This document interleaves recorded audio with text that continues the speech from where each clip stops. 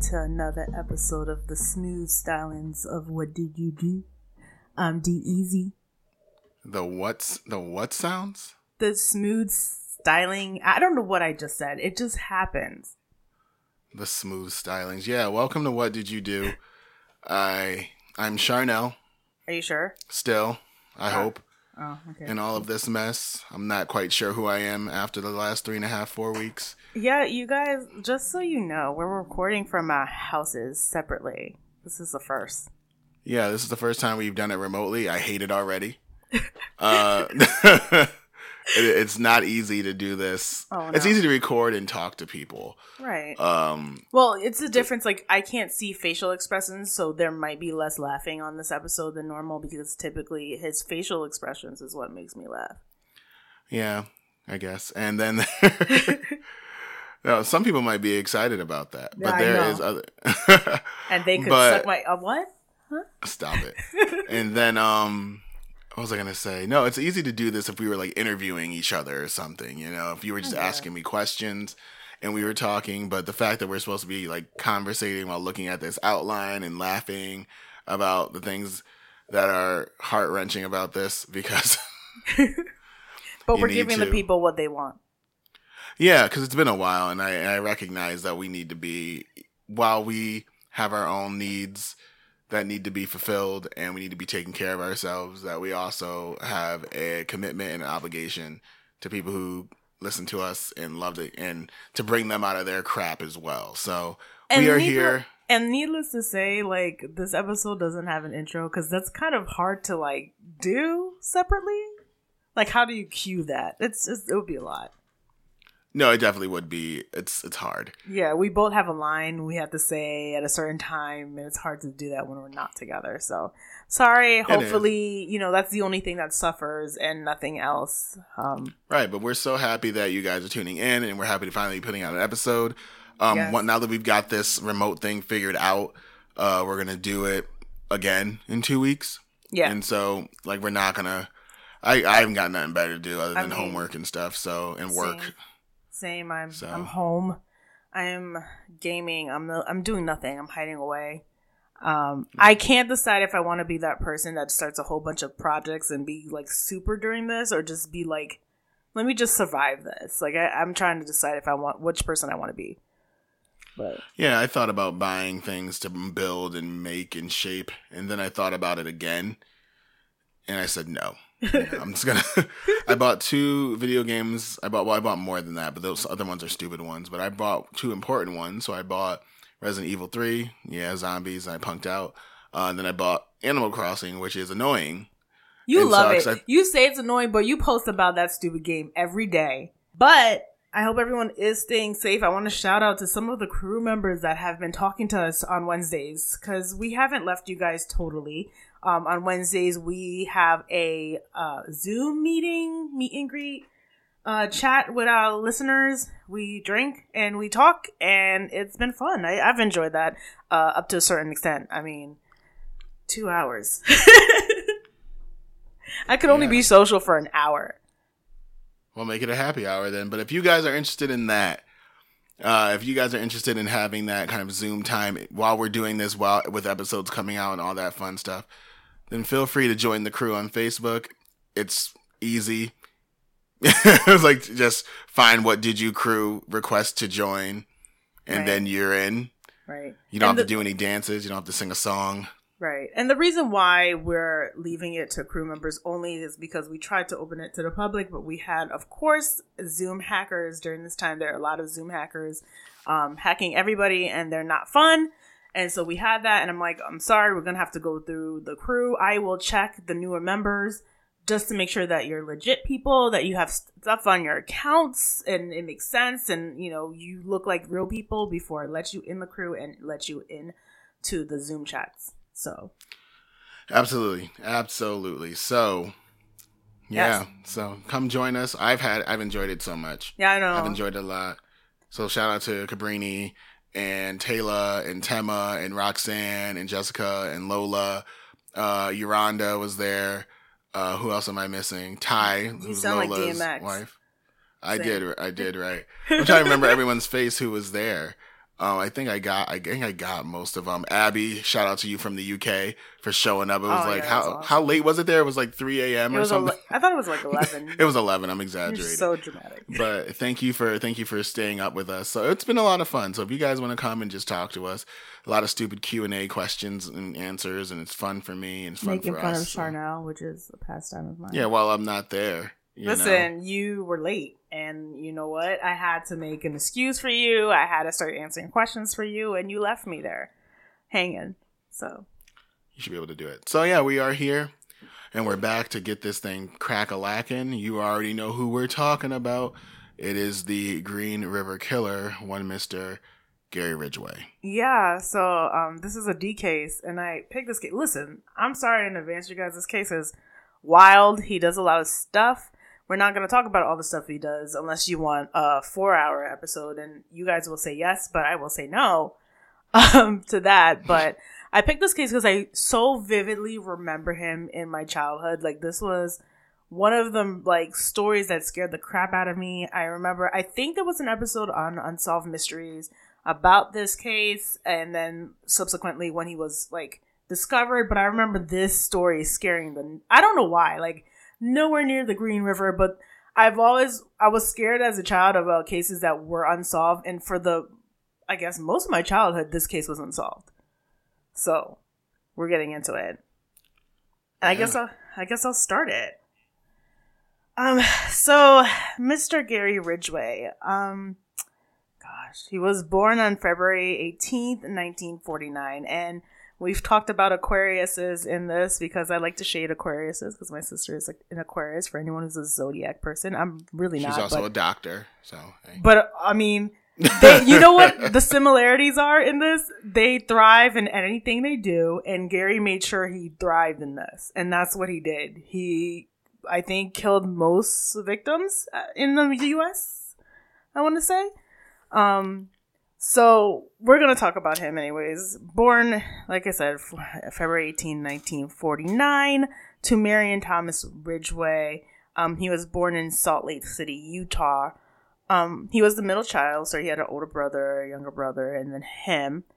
And around the age of 11, he moved to Washington State, Kings County, I believe it is. Yes Washington ma'am. State. Huh? I said, yes, ma'am. Good old SeaTac, Washington. I know nothing about that. You made it seem like you were from there. Anyways. Born and raised, baby. Liar.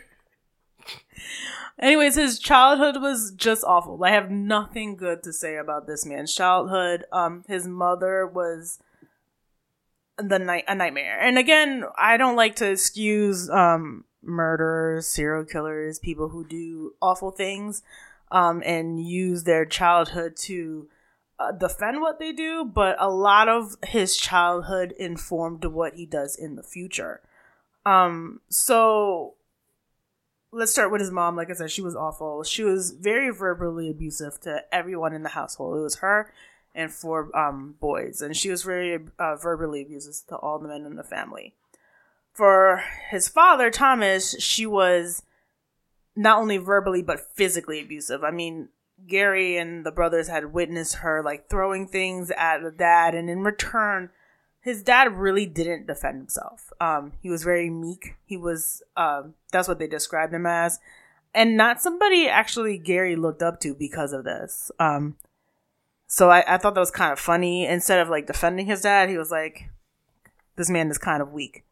So Gary, I don't know if it's from the trauma from his mother or whatever, but he suffered from childhood bedwetting. I can never say the name of it. What is the name of like bedwetting? Do you know? No, I do know it, and it's in the back of my mind. But you could just call it bed. Enuresis, and I can never say it right. He was a bedwetter. Yeah, he was a bedwetter. I was gonna try the word, but. So he did his bedwetting thing from like when he was young to age 13. So this was something that was a problem, and it's something that really angered his mother. Every time he would wet himself, she would take him into the shower. She would, wash him all over. Now, I mean, this is going on to the age of 13. he wasn't cleaning himself. She was cleaning him. Paying special attention to his private parts and focusing on his private parts. On top of that, she was like half clothed when she was bathing him. So, of course, that would cause a lot of, honestly, that's just sexual abuse. There's no, right. That caused a problem, but that's just sexual abuse, and that's what she was doing to him. And of course, that informed him in many ways, especially when he was turning, he's 13, so he's starting to turn into his teenage years. He's seeing this woman boat he feared, but then at age 14, he started to kind of lust after her and have sexual feelings for her. So he was scared of her, and then that fear kind of turned into like sexual thoughts. So he states that he started having sexual thoughts about his mother at that age. So yeah, that's just a lot for him to go through. No, it definitely was. And I think what's really interesting, specifically about, I don't know, like, so we don't know much about what else Gary was doing sexually with people his age. I mean, he's a teenager. Teenagers definitely start thinking about, sex, even if they're not participating in it. So if she is the only one who he's having any sexual contact with whatsoever, and he's afraid of her, we don't know he's never actually said like what his mother was saying to him during this time. There is also talks about, there is talks about like his mom telling him about, and I don't know if it's during this bathing time, right? But in general, she would talk about how she wanted to have affairs and extramarital things. I don't know if she did or didn't, but she would talk about extramarital affairs with Gary and sexual stuff with that. Not just I want to have an affair, but like sexual things she would like to do. Right. I mean, there's always a line. Right. Specifically, I tell parents there's nothing wrong with having conversations about sex with your kids, but you shouldn't have sexually fueled conversations with your kids. Like, it should never be. There's a saying that, if you're old enough to ask, you're old enough to know, right? Which isn't true. No. But it's nothing wrong with teaching your kids how to have safe, responsible sex, and also what consent looks like, and what physical and non-physical cues look like, and all these things. But you don't need to be detailing what you want to be done to you, what you like about sex. All those things do not need to happen. And so those things confuse like young developing minds. So I could see how he could end up running into that weird, my mom, I would like what is it? Oh, Oedipus complex. Yeah, I can't yeah. talk today. I mean, they, some of the things I've listened to about this case, they talked about the Freudian stuff, the desire to sleep with his mom, and I mean, he was going through that. Right. So yeah, definitely, definitely going through that. I mean, it informed him about women. I mean, imagine she was domineering, she was scary, she was forceful. She controlled him in every manner, money, everything. She controlled everybody in every way. And then she had this sexual side of her and this inappropriateness of her to her when it came to Gary. So, I mean, this is just the beginning seeds of what happens next. And then, to light fuel to this already burning fire, his father, who worked at mortuary? That's what they call them, right? Listen, I call them funeral homes, whatever. Well, not everybody is a director. So true. That's the thing. Morticians are people who do the actual, funeral directors do that too, but morticians are the people who do the work. Yeah. So funeral directors are people who are in charge. I know he worked there. Yeah. I don't know what position he had, but he would describe to Gary about a coworker who was into necrophilia, which is sleeping with dead bodies or I guess lifeless things. So he becomes informed about that through his father. Now his father wasn't like condoning the practices that were going on at work, but he's telling him about it, and he's telling him about it at a young age. And this actually does affect him when we get into the cases when he gets older. Yeah, necrophilia is an odd thing. So yeah. It is definitely something that it's really weird to read about necrophilia specifically, because there's a million reasons why people believe that it happens, And if you don't know what a paraphilia is, it's because that's what a necrophilia is. And unfortunately, any paraphilia is just anything that kind of brings on sexual arousal. That's not your typical sexual thing. So like weird objects and situations and strange fantasies, behaviors, those kind of things. But necrophilia is just one of those things where everyone's like, what the hell, bro? Like, it's like one of those, and there's different types of them and there's different categories. So it is it is an odd place to walk, and there's a lot of weird triggers for that. I don't want to call it, I would call it weird, but there are people who experience necrophilia without actually engaging in it. Right. And like, I was reading a write-up about it the other day, but go ahead. I'm sorry. I mean, you could go on, but that's like, I heard about it too. Like people who like, I guess it works for them if it's like, if their partner is just kind of lifeless in the bed. Yeah, it's like role playing. So if you're role playing it, it's odd for me because it's not my thing, but I'm not gonna yuck anyone's yum. But there are people who take it a step further, and for me, it's a break in reality. As far as what it is, because some people kind of just want someone to be as submissive as possible. If you go like the Jeffrey Dahmer route, where he kind of just wanted a slave, and so you have those people. There's that story of the guy who dug up his boss's wife or something, like an old story. Was necrophilia involved with Luca? Yes. Okay, Because he killed homeboy and then he used his hand to masturbate. So yeah. But yeah, it's a strange place to be because there's just so many places to walk through. There are people who, like I said, who enjoy the role playing aspect of it. There are people who like the other aspect of actually, I don't know what you would call that, like just taking things from them. I can't remember what it was called. And then other people who are just into, like, they would just rather just have sex with dead people and they couldn't even perform if they wanted to for their husband or wife. Right. I wonder if that kind of how it happens to him. But anyways, I don't know.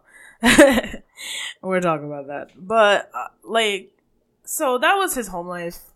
Naturally, we always talk about school, education. How was this kid in school? How he interacted with others. And for the most part, we know stories about serial killers who have difficulties in school interacting with others and stuff like that. Socially, surprisingly, Gary was fine. And actually, Gary was well liked by his classmates in school, which is not the norm for most people. But where he had difficulties is actually academically. So he had an IQ of around 80. And he also had dyslexia. And I think it really affected his self-esteem. He hated it. I know when growing older, he kind of harped on like not being good at anything except murdering. He was kind of like, look at me. Look how far I've come in this one thing. I'm more successful than he actually mentioned Dahmer. So, yeah. So like, this was his success story for him because his IQ and academically, he did not do good. Of course, his mom would talk shit about him and his, lack of performance academically. So there's that. So one of the things that happens with people who have some academic issues, and I've actually seen it with kids, is anger issues. So besides of what's going on at home, so what was going on at home is he had sexual feelings for his mom. He actually thought about also killing his mom. So he had those two going on in his head because she was so abusive. At the same time, he had sexual feelings. So there's anger there. So he goes to school. He's fine with his classmates, but academically, he's frustrated. He's not getting it. So there's an increased anger. This, it's funny because I hate this. I hate going there because it's such a typical serial killer thing, but like he does what serial killer does, which is start to act out violently, which is start to kill small animals. So this is what he starts to do. He mentioned he preferred killing birds. And he started to experiment with arson. And, I know it's hard because I've worked with kids like this who kill small animals. And it's like, it's so hard because you feel bad for them. But then you're like, could inform what happens to them in the future. So just like working with teenage girls, and like I said, I've seen kids like this, so I kind of like, oh, at the same time, it's like, red flag. No, I mean, killing anything is a red flag for Yeah. sure. Yeah. And he it's started fairly young. Yeah, it's the triad. It's the bedwetting, The it's bedwetting, the cruelty yep. to animals, it's the fire setting, arson. So he's just hit all of them, and yeah. man. I mean, the abuse, like, he had a lot of things going against him. Again, I had such a hard time because I don't want to excuse him. I don't want to feel bad for him, but he had just so much going. But he did. It sucked. He had a lot of things going against him. Like, yeah. No, he definitely did. I wonder if one thing, and you wonder if one thing would have changed, if it would have made a difference. Like, what if he had nurturing parents? Would have made a difference? Who knows? It might have. It might have, but like at the same time, I don't know. Like, I have no idea. I don't want to blame it completely on his, Well, no, I mean, anger issues tend to sprout out of, if you go the psychological route, anger is a result of frustration, and frustration is a result of goals being impeded. Doesn't matter what the goal is. It could be, I would like to have a happy day today, and here comes mom with her BS, frustration. I would love to do well on this test. I'll study all night. But if you don't have the intelligence span to grasp what you're learning, you're not going to do well. Frustration. I would love to be able to get outside of this house and not deal with this stuff. Frustration. So things start to build up, and anger shows up. It's what you do with it.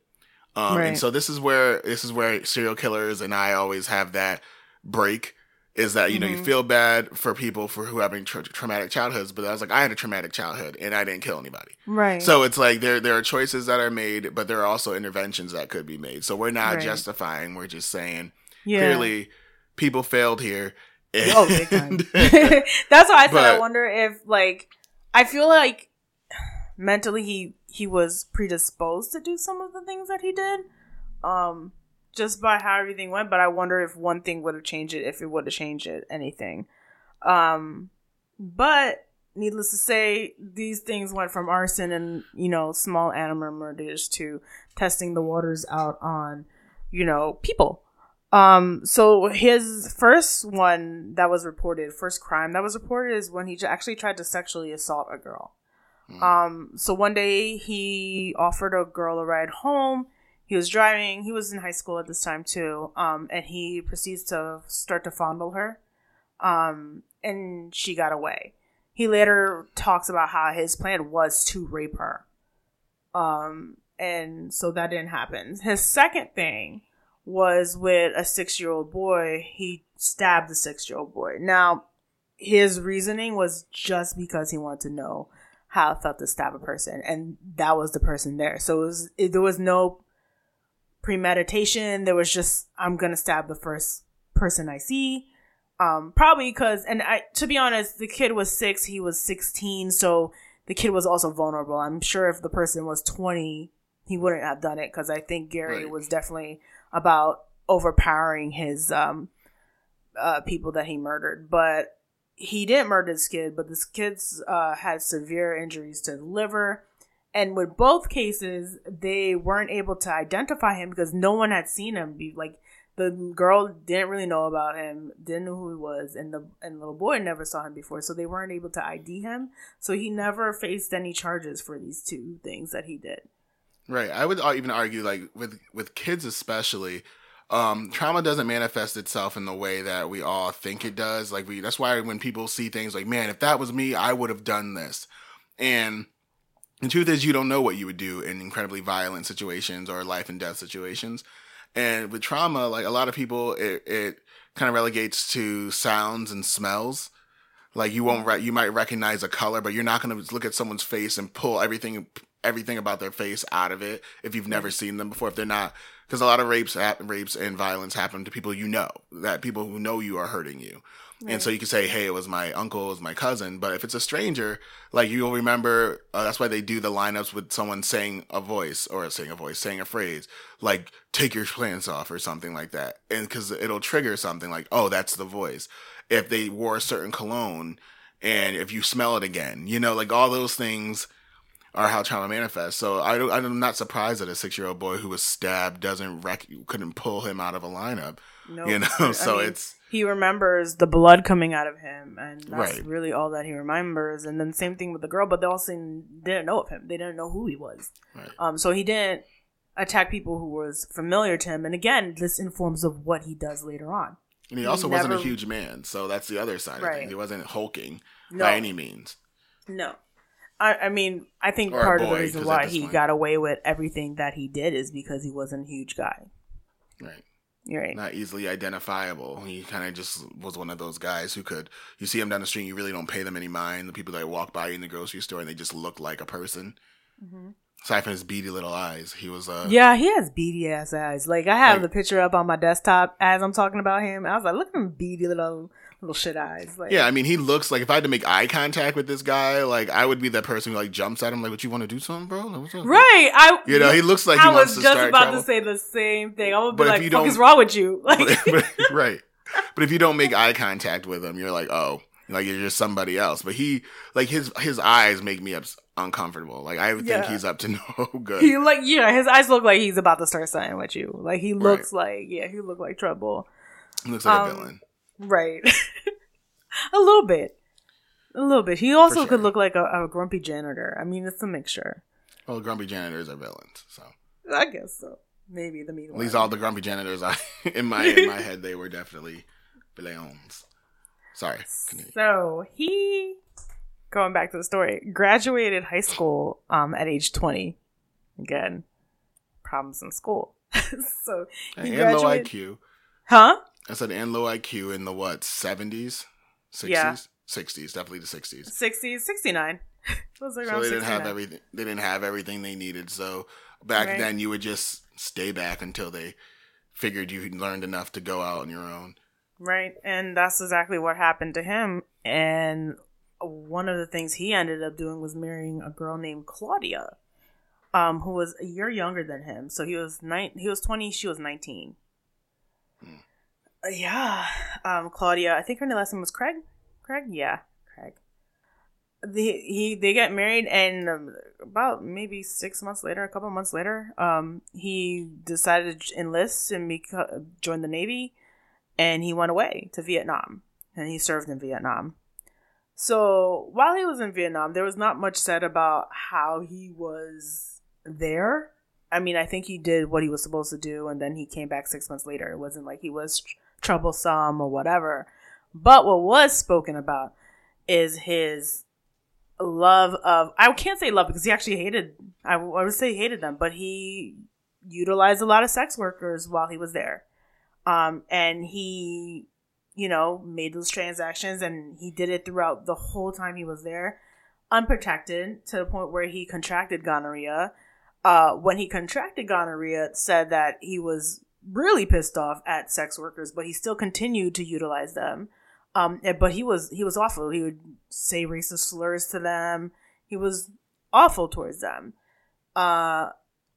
This is all while he was married.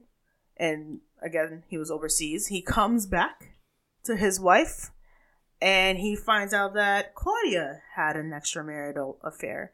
So surprisingly, just the one, though. Just the one. Not that anything's better. Like, I guess there's a sanctity to marriage and stuff, but like. No, you're absolutely correct. It was just the one, and just the one was enough for him to file for divorce. Jeez. So after 2 years, they filed for divorce. But I think one thing to also keep in mind here, just because it's going to play a role, is that every piece of information you'll find about Gary Ridgway, it'll talk about in his early years of how, and it'll play out in later years as well, exactly how high of a libido he had. Yeah. Like, I'm about to talk about it next. Yeah, get into it. Yeah, I mean, so it really comes out. I mean, we know this because while he was away in Vietnam, he was using sex workers continuously, unprotected, nonstop. This continues on to his now second marriage. He meets a girl named Marcia. Let's see if I could get her last name, Brown. Well, actually, Brown is her new last name. Her name was actually Winslow at the time, too. There we go. Talk about information. So her name was Marcia Winslow. He met her at age 26. In 1973, he gets married to her. So this is the wife that he had his son. He only has one child, Matthew, with. And shortly after the birth of his son, I don't know what I want to start with. Well, let's start about with him going to church. He becomes Christian. He goes to a Baptist church. It was like a Baptist Pentecostal church, and he becomes a fanatic. He goes door to door trying to like tell people about God and convert. He cannot do anything without his Bible. This becomes such a passion for him. And it's like telling again of his personality, of his obsessive personality. And it's like this obsession with sex, now this obsession with Christianity. Like the Christianity was him trying to save himself for, I don't know what he was going to do next. The escalation, I'm not too sure. Not even, I'm going to go even further with this. Go ahead. Is that not only this, so one of the things that you'll learn if you spend any amount of time with any evangelical Christian, like a hardline evangelical Christian, you'll hear them talk about marriage and sex more than they talk about feeding the poor or anything else. This is not shade. This is true life. That's right. Weird. And they'll talk about purity, and they'll talk about how great it is to be married. And they'll say the Bible says a man who finds a wife findeth a good thing. It's true. It's in there. But there are these really strict ideas of gender roles in the Bible that evangelicals play up to the point of, wives submit to your husbands, but it also says husbands don't provoke your, so it doesn't matter. But they don't focus on that. They focus on the submissive part and the roles that a woman is supposed to play. And a lot of the times the woman is supposed to be a helpmate. They're supposed to be a balm. They're supposed to be these people who are just to assist a man in his faith living. And for a man who's obsessed with sex, submission, in that, right? Not only do I say it, God says it. So you have to listen to what I'm saying. And so I think that if you're someone who doesn't quite understand, again, he doesn't have the gravitas. Like he's got a low IQ, and he's clearly really susceptible to what other people are saying to him. He's forcing Marcia to follow the preaching of this crazy pastor. I don't call him crazy. This really intense pastor as well. So he's easily influenced and swayed. And so, like, there's all these things that are going into that. He's like, yeah, this sounds good. My wife should be doing these things. My wife should be, falling in line. And it actually plays into why he actually then starts insisting that she has sex with him in awkward public places, because it's what you're supposed to do as my wife. You're supposed to submit to me and be there to fulfill my needs. So I think there was this Christianity if you were into a really hardcore patriarchal view of the world, hardline Christianity will give you what you want. And so that's what I think that's really why he fell so deep into it. Yeah. So going off of what you said, and it's funny that you mentioned what you said, because homeboy really had her doing some sexual things. And that's why I was like, where do I start? A religion or the sex stuff? But we're going to the sex stuff now, because one of the things that he loved to make her do is it's not like, again, this part is not strange. He was into bondage. People could be into bondage. He was into choking. People could be into choking. But he had a thing about having her have sex outdoors in all the places you could imagine. And one of the things that I found strange, and it wasn't really strange if you see what happens later, is he'll walk into the woods with her. He'll go hide in a bush, like leave her in the middle of the woods, go hide in a bush, have her waiting. Doesn't know when he's going to come. Don't know where he went. And then he'll pop out from the bush and they'll start having sex. That is odd. And I'm just like, that is odd. Yeah. But again, I mean, and again, it's like, it was like, he was like in training for what he was about to do. And maybe that's why he had I want to say success. So I feel like we have to have like an Albert Fish disclaimer once again, which is super uncomfortable, but like, because rape fantasies are a real thing. If we're talking about Christians, you're allowed to do stuff. I don't know. I don't want to give you permission to do weird things. And like, I can't say that bondage and stuff Right? is wrong. Well, Take someone's one going to be upset listener. about what I said about Christianity, I'm sure. But I've been a lifelong Christian.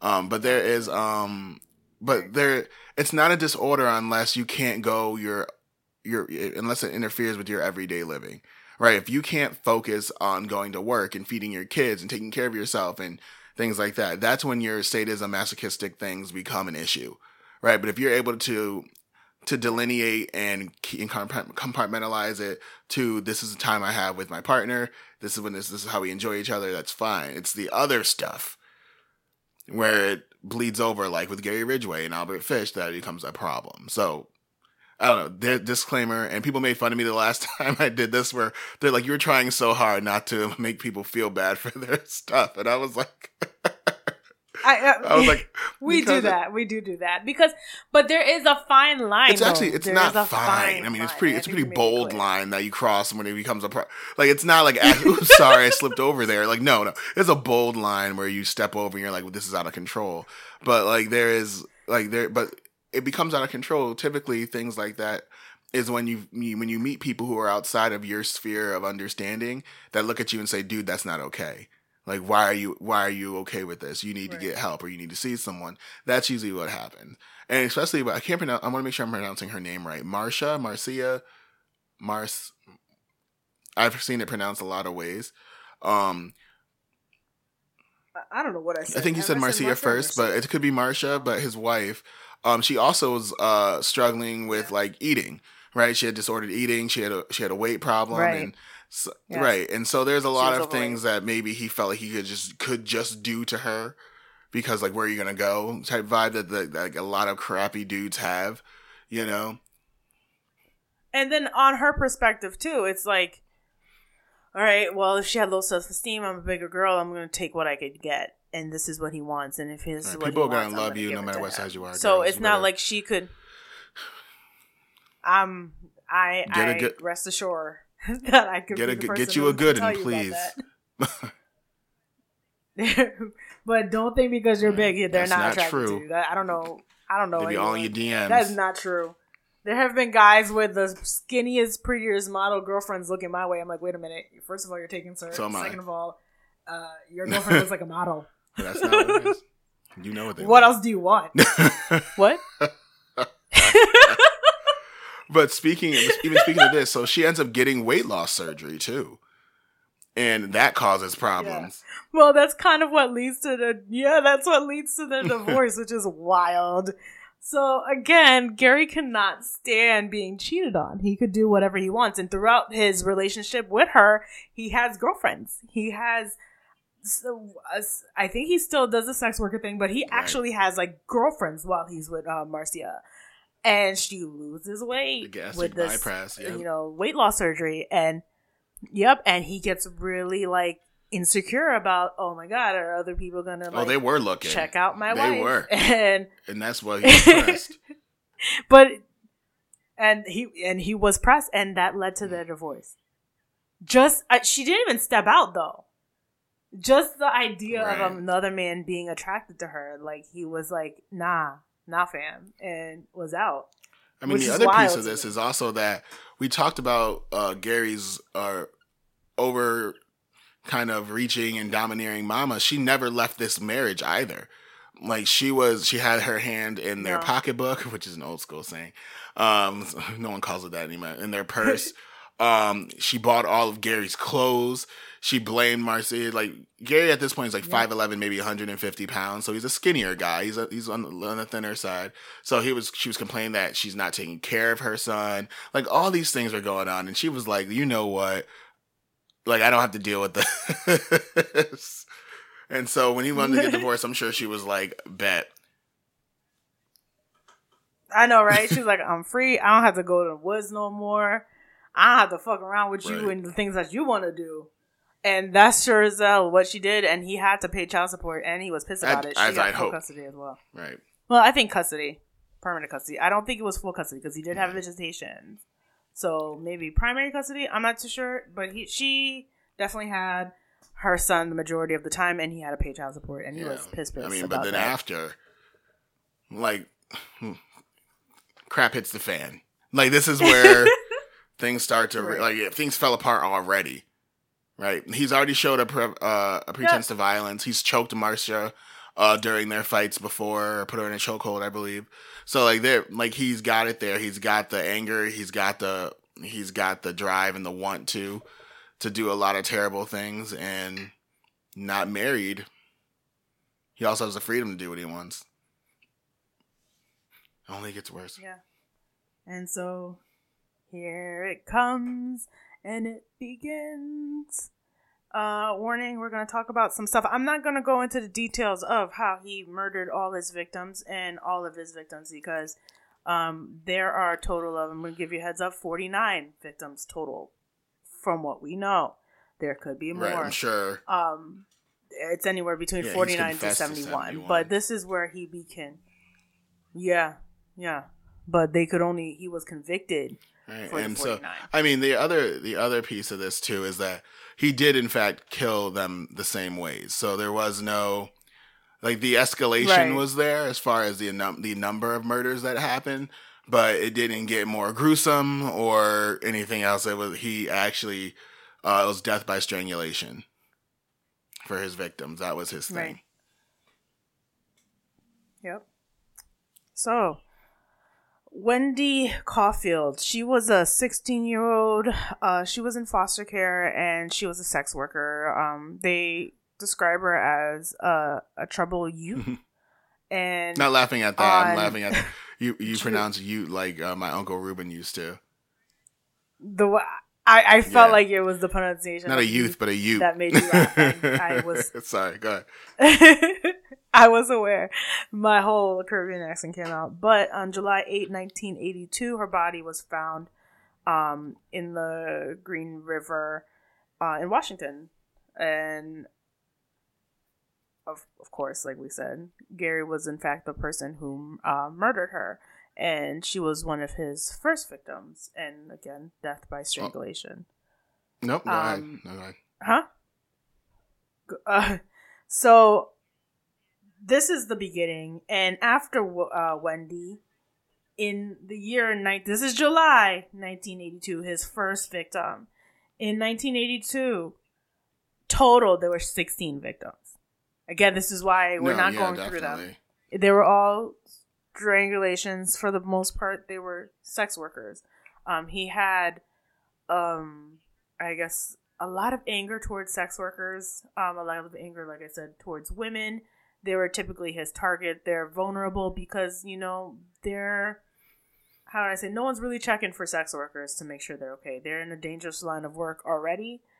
Some people would be like, oh, it's your fault that this happens. There are some people who think that way. So no one is really caring, but the amount of people that turned up missing did alarm the police. Well, yeah, and I think it's important to recognize, like what you said, that people, it's a low value, unfortunately, population.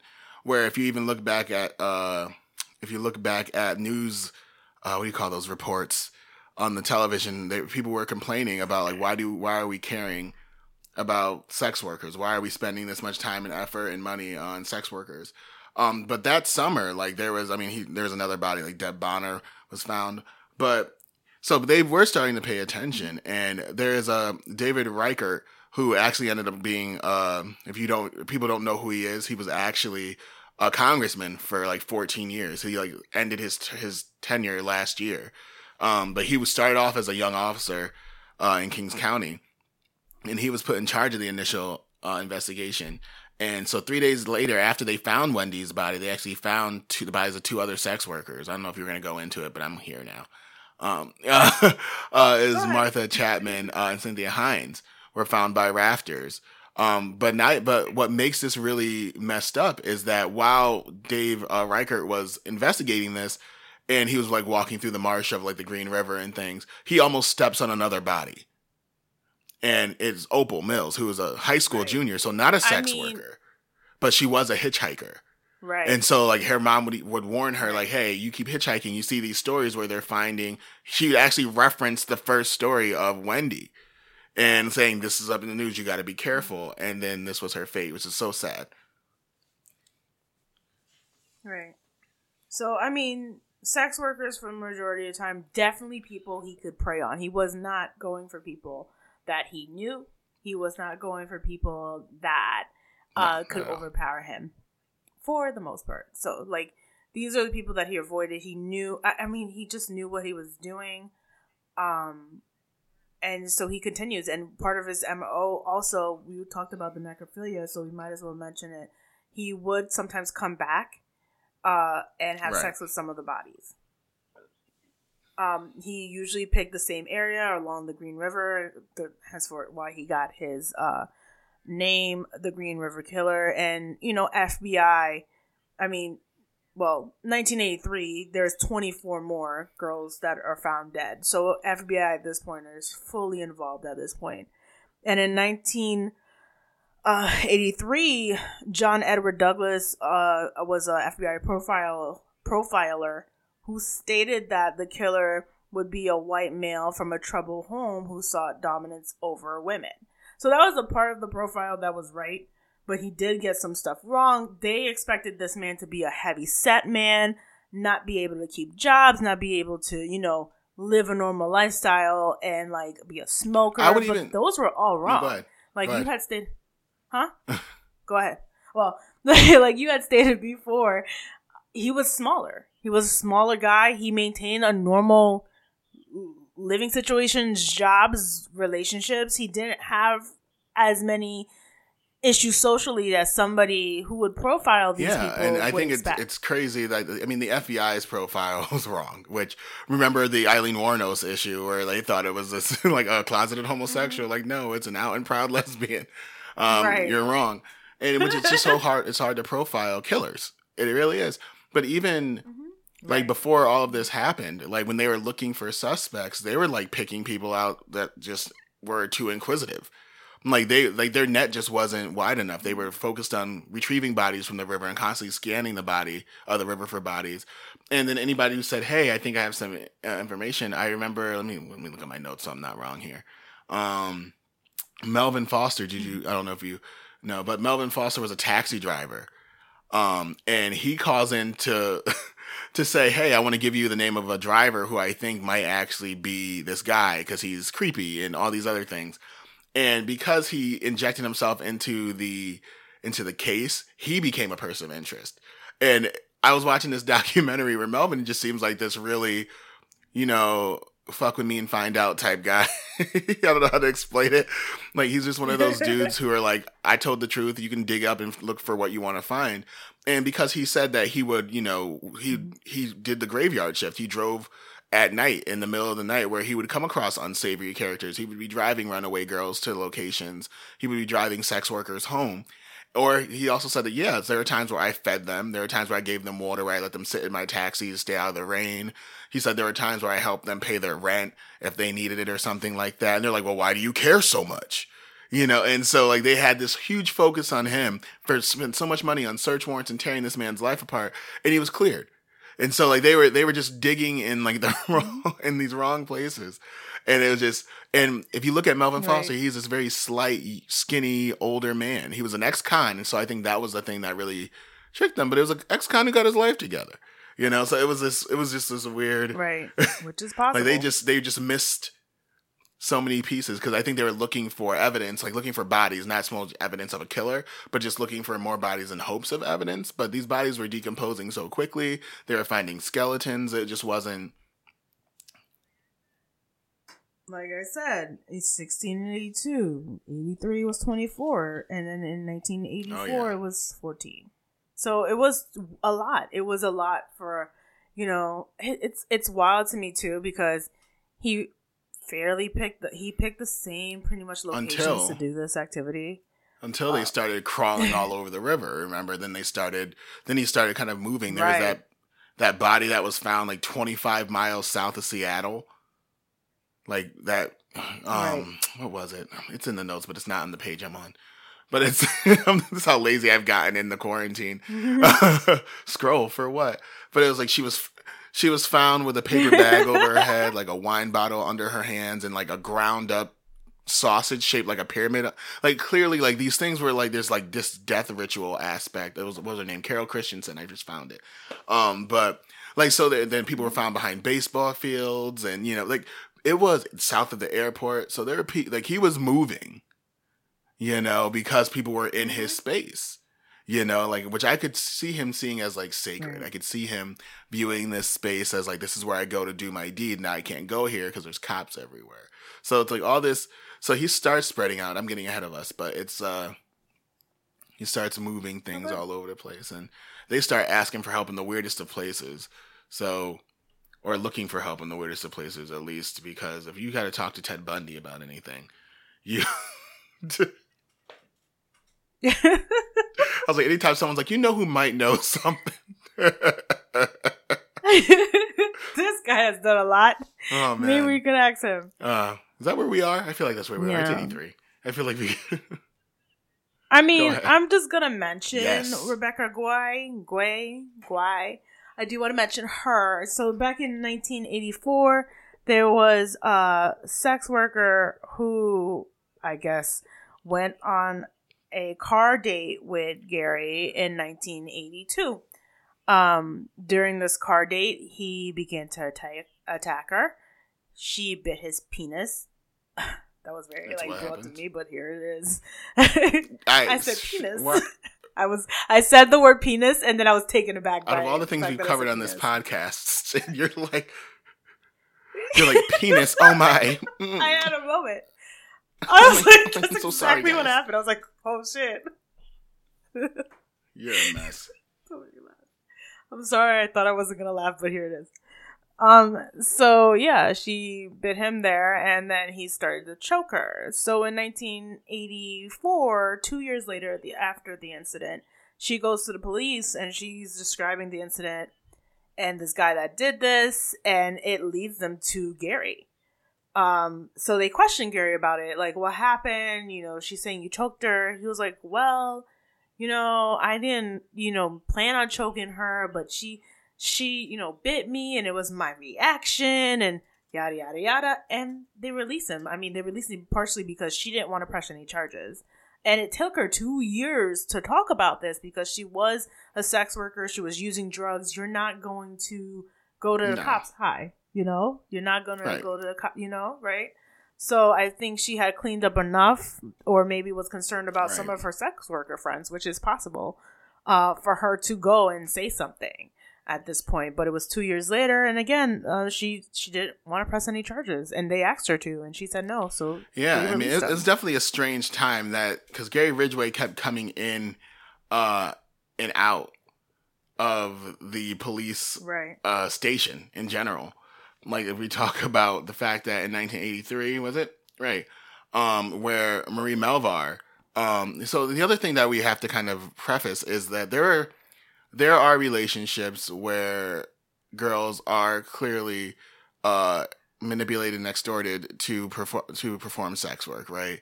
Where we know that boyfriends are using them to get money to fuel either be addictions, lifestyles, doesn't matter. It's wrong.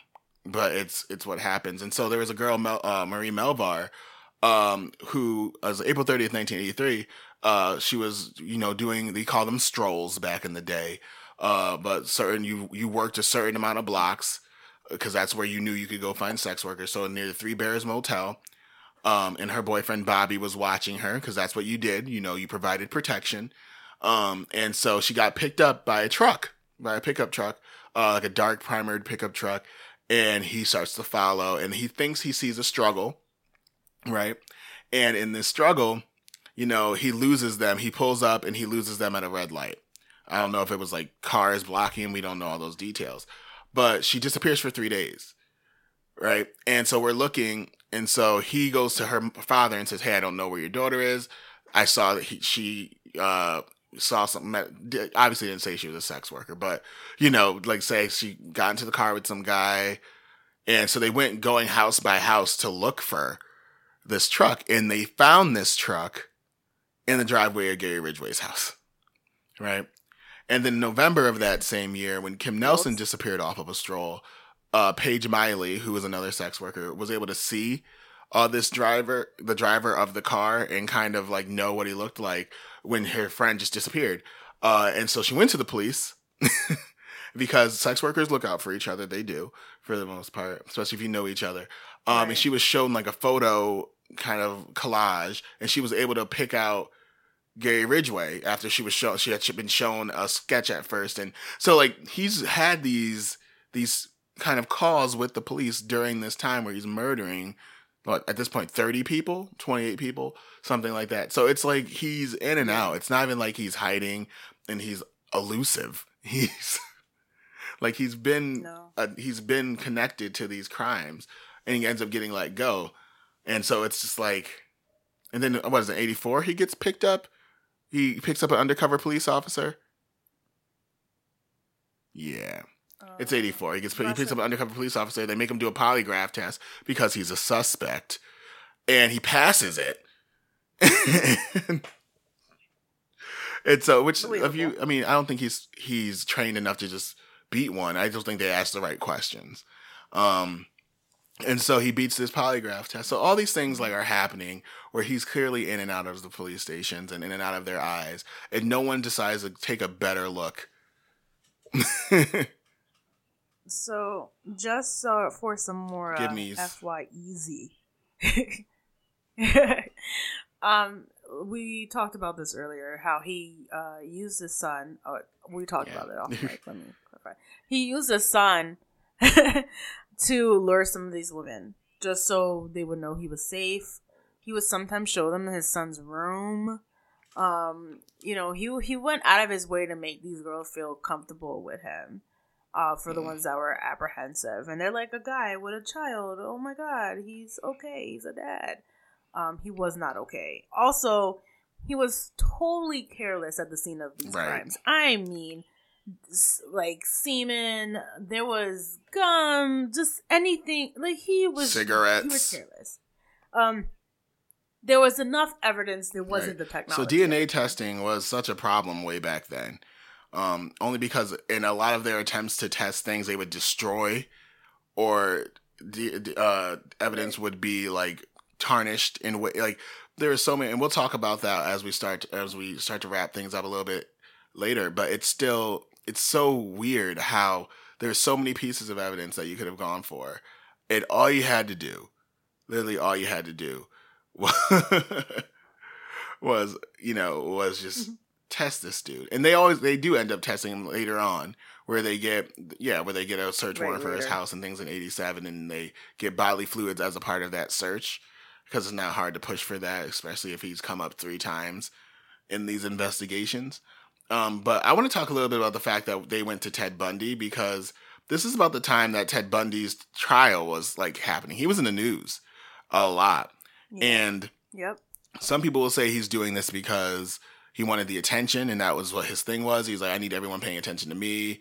Who the hell does this Green River Killer think he is? So he sends a letter and in October of 1984 to offer a theory. And he's telling a story about a man named the Riverman, right? He's just kind of piecing together this thing.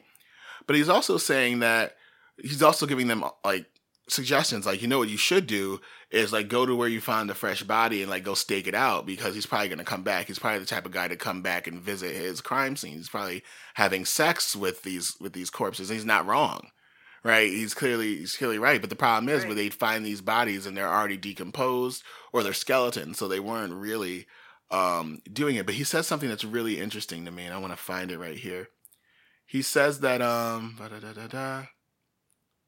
he says, that there may be some other evidence, but there are certainties, no question that the victim and the guy were there.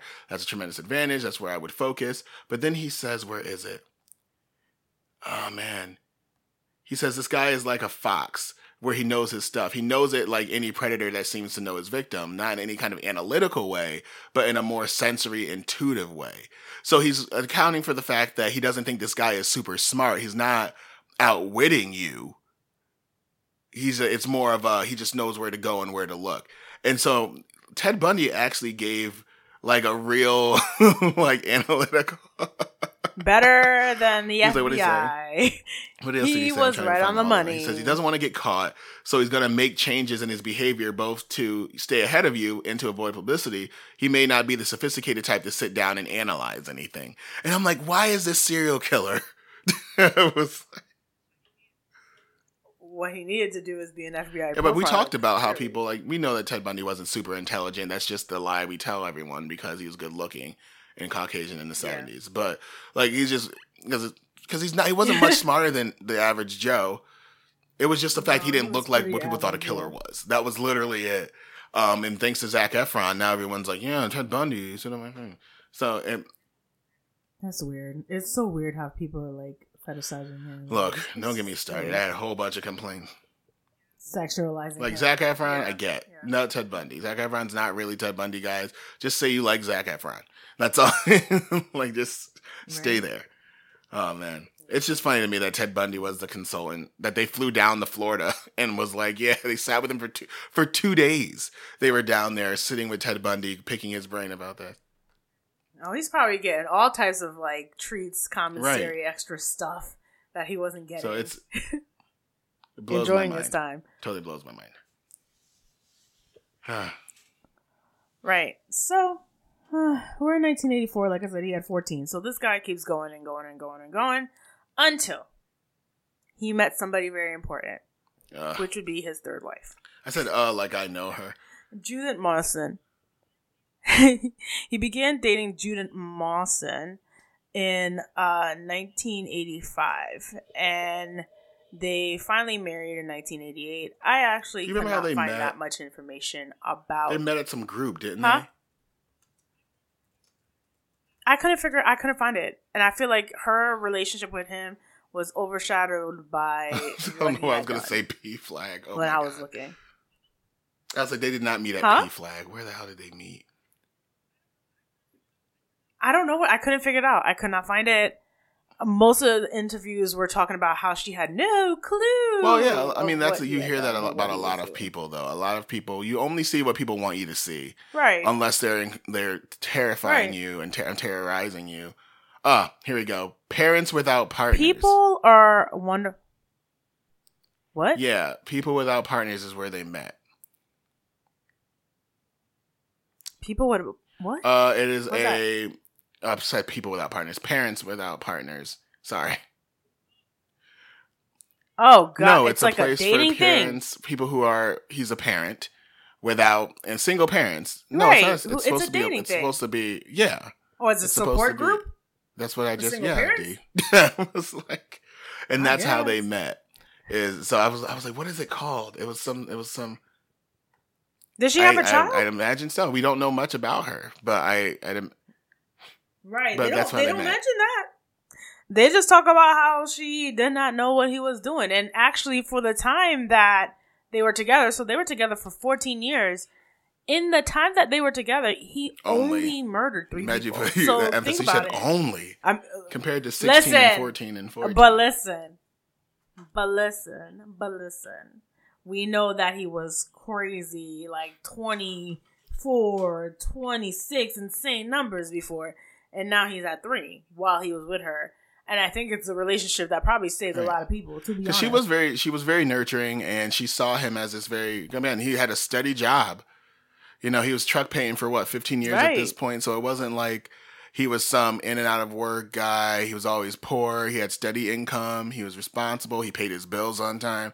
He was just a murderer, and she had no idea. There's a lot of people who just don't know. I have people in my life. I tell you guys, I have a friend's parent who's in jail for murder, and we had no idea. Like, and this was when we were younger. I don't still talk to them, but when we found out how and when, we were like, what? Like, bro, y'all were at my birthday party. What? So it's like, so it gets weird, man. Sometimes people show you what they want you to see, and outside of that, unless you've got CIA analyst powers or you're Jesus, you just don't know. So it blows. It blows so much. Right. So again, there was just a period of pause for him a little bit, and that's where the gap was. And then stuff happened, and then he gets. Well, caught. yeah. So let's fast forward because that's what happens. Because there's some empty pieces there that aren't too interesting. But in 1990 is where kind of everything starts to slow down, and the investigation had spent millions looking for the Green River Killer at this point, and you couldn't. Yeah. Didn't some of the investigators like start getting Right. really stressed? Like it was really stressful with some of them. Right, they therapists and all this stuff, like the police station was providing them, and so like it was all these things were going on, and so you can't justify the cost of this investigation if you're not turning up any productive leads or anything. And so by 1990, the task force was just one person, and it was Dave Reichert, and then once he got promoted, the task force was zero, right? And so we fast forward to August 2001, and now Reichert is the sheriff of King County. And so he's got control and power, and he can move things with his mind, right? I'm talking like he's a mutant from X-Men. But what he was able to do was connect with Beverly Himmick, who is a DNA analyst at the state crime lab. And from there, he was able to get her cleared and assigned to work the Green Killer case. And so I mentioned earlier that when you old school DNA testing would destroy a lot of the evidence because it was clumsy, it was abrasive, there was a lot of things being done. People were trying new things, new chemicals that would wear things out. And so when Beverly got the kits and the evidence, she literally got like worn down cotton swabs. They were like strings of cotton on sticks, that she was working with. She was working with literally nothing, but Beverly is a badass. Like, so she's good at her job. And so she was able to work that, and she was able to create a genetic profile of the killer from what she was given. And so what she did is she ran it against the national database and got nothing, right?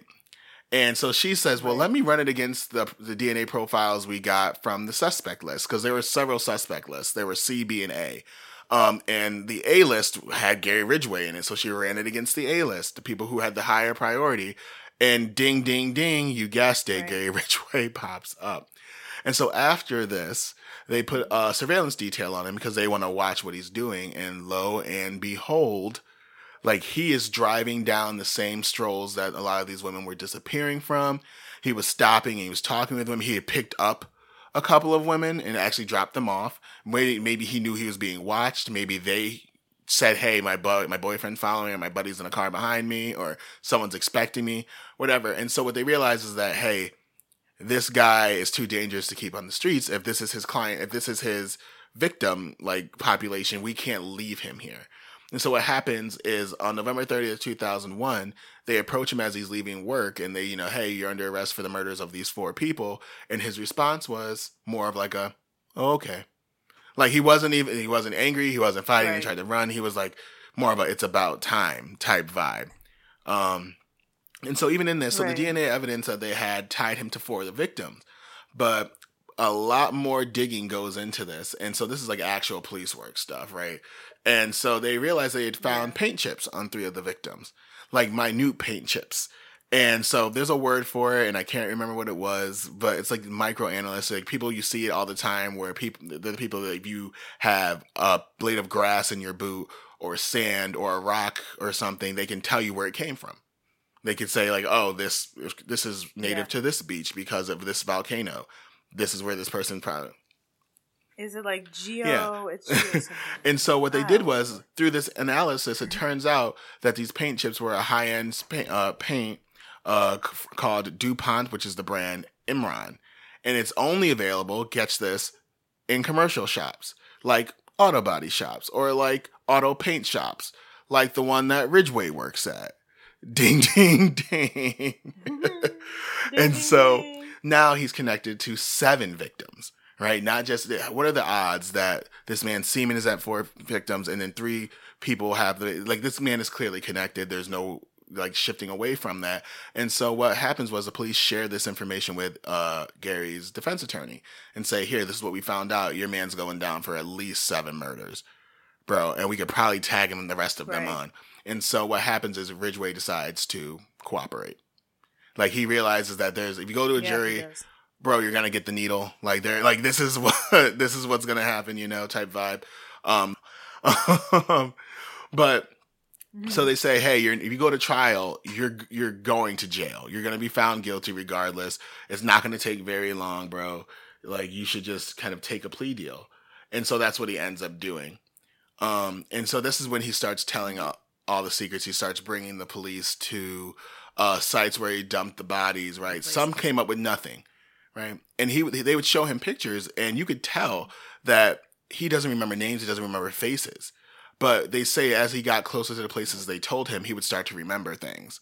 Like, he would be like, oh, oh, yeah, that's right. If you look by this tree, this is where you should find that person. Or, yeah, she was wearing red that day. Like, though he'd remember details like that, but nothing identifiable until they found the remains. And then they were asking about what he did with the bodies, because you have to ask. And he was saying, what? Right. I mean, no, I said, at the end of this, he was still apologizing right. to the people that and then he was being very, very thorough in his explanations. He was even saying there were times where he was going back to have his way with these corpses and he had to move like maggots aside, like gross stuff like that he was doing. And then asked like why wouldn't he just have sex with prostitutes and move on to a new prostitute or a sex worker? I'm sorry. And he says, well, the one thing is you'd have to pay for it. What? He was cheap because he was mad about his child support. Right. And then they asked, saying, hey, like, so what do you think is missing, Gary? Like, what is missing in you that would allow you to do these things? And his response, which I thought was super chilling, was, it's the whole caring thing. Like, you're not able to care about people. But then if you look at his last wife, he clearly, right. Well, we know sociopaths are able to mimic behaviors. So he could be mimicking affection, but doesn't really. But it was a whole mess, and so what ends up happening. Once all this is done, they're done picking his brain, because for a while for 3 months or something like that, he was in solitary confinement, and they were questioning him for hours on end about all these things. So in the end, he ends up confessing to killing 61 women, and then another time he confesses to killing 71. But ultimately, he can only remember really 48 that he could really give them evidence, like detail that evidence could corroborate. Yeah. So on November 2nd of 2003, he pleads guilty to those 48 charges of aggravated first-degree murder. He also confessed to having sex with 6 of those bodies that he had killed, and moving dead bodies. So those are other crimes. You're not allowed to move bodies outside of, crime scenes and things like that. And so on December 18th, about a month and a half later of 2003, he was sentenced to 480 years without parole for each of those, like all those murders. And as of July 2018, he was in Washington State Penitentiary. And I like this name, Walla Walla, Washington. So he's still very much alive. His wife ended up divorcing him in 2002, obviously, because you do what you got to, sis. I understand. But that's Gary Ridgway. We got through that pretty well. I mean, it's one of the longest episodes we've done. I'd say that. Yeah. Right. We gave you things that you wanted. You're welcome. The next one's not going to be any more fun, guys. It's traumatizing. It's gross. I told her today what it was, and she was like, "Oh, I don't know what that is." Well, it's a Charnel pick. Well, there's no murder in this one, so it's just all gross. It's gory. So, but also it speaks to, it kind of goes back to the old call of how people mind their business. Way too often, if you like black folks mind their business, but also people who live in really nice neighborhoods don't complain too much unless you look like you're an outsider. So if I see you every day and you doing sketchy stuff, that's fine, right? I'm gonna mind my business. I'm not gonna get into Terry's stuff, but let me walk through your neighborhood. They'll be like, sir. But it's one of those cases where, it's one of those cases where the neighborhood watch that aren't watching. It's one of those cases where if you see something, you should have said something. And so it's going to be interesting. I can't wait to dive a little bit more into it. I just discovered it's like, I heard about it slightly 2 years ago, but it came back up in a Reddit because I live there. A Reddit thread. And I was like, oh man. You like all the ghetto places in the internet, Twitter, Reddit. These are all ghetto places that I don't trust. Some of us was raised in the ghetto, sis. Now all of us grew up in a 3-bedroom house. And our moms were nurses and stuff. Here we go. So. Listen. That part where like Simba and like his Mufasa tells Simba not to go over to that dark side, in the movie Lion King. This is what I feel like Twitter and Reddit are. Like, I don't go over there. But you know what? Mufasa pulled up there when he had to, though. So, hey, Mufasa ain't had no fear. He was saying, you shouldn't go there because you are small. Well, you know what? You must be Mufasa, and you could go ahead and live there, but I'm going to stay over here because I'm not going to do a simple Anyway, thank you guys for listening. It's good to be back. Literally keep your hands clean, like, for real this time. Right. Like, definitely keep your hands clean. Don't do anything I wouldn't do. Stay home if you can help it. Like, yeah, please. I know some people like don't feel like this is real, but I've been out a few times because I've had to. So I've done things like I've gone grocery shopping for people who can't. Yeah, it's terrible. Grocery shopping is horrifying. Yeah, we have. But for older people, I've done it for like people at my church who are like immunocompromised and stuff, and so that's exactly the circumstance Cody and I have. But stay safe, stay inside. Stay inside so I could go outside again. Not that I really want to, but it's my birthday and I'm really sad about like not going outside for my birthday. About you. Yeah, stay inside so we all can go outside at some point. I would love the summer. I know that here in Connecticut today, Charnel in is Connecticut suffering. Today, it said that like all essential businesses are closed till May 30th. So like we know that at least till June. So if you guys could just follow some rules for the rest of us. And so, like, because I would love to have us. Cookouts are my favorite part of the summer. I bought overalls. Summer is actually I'm an introvert, but I'm with you. I love the motherfucking summer. I love the sun. I think I would probably go out more if I lived down south because I love the sun.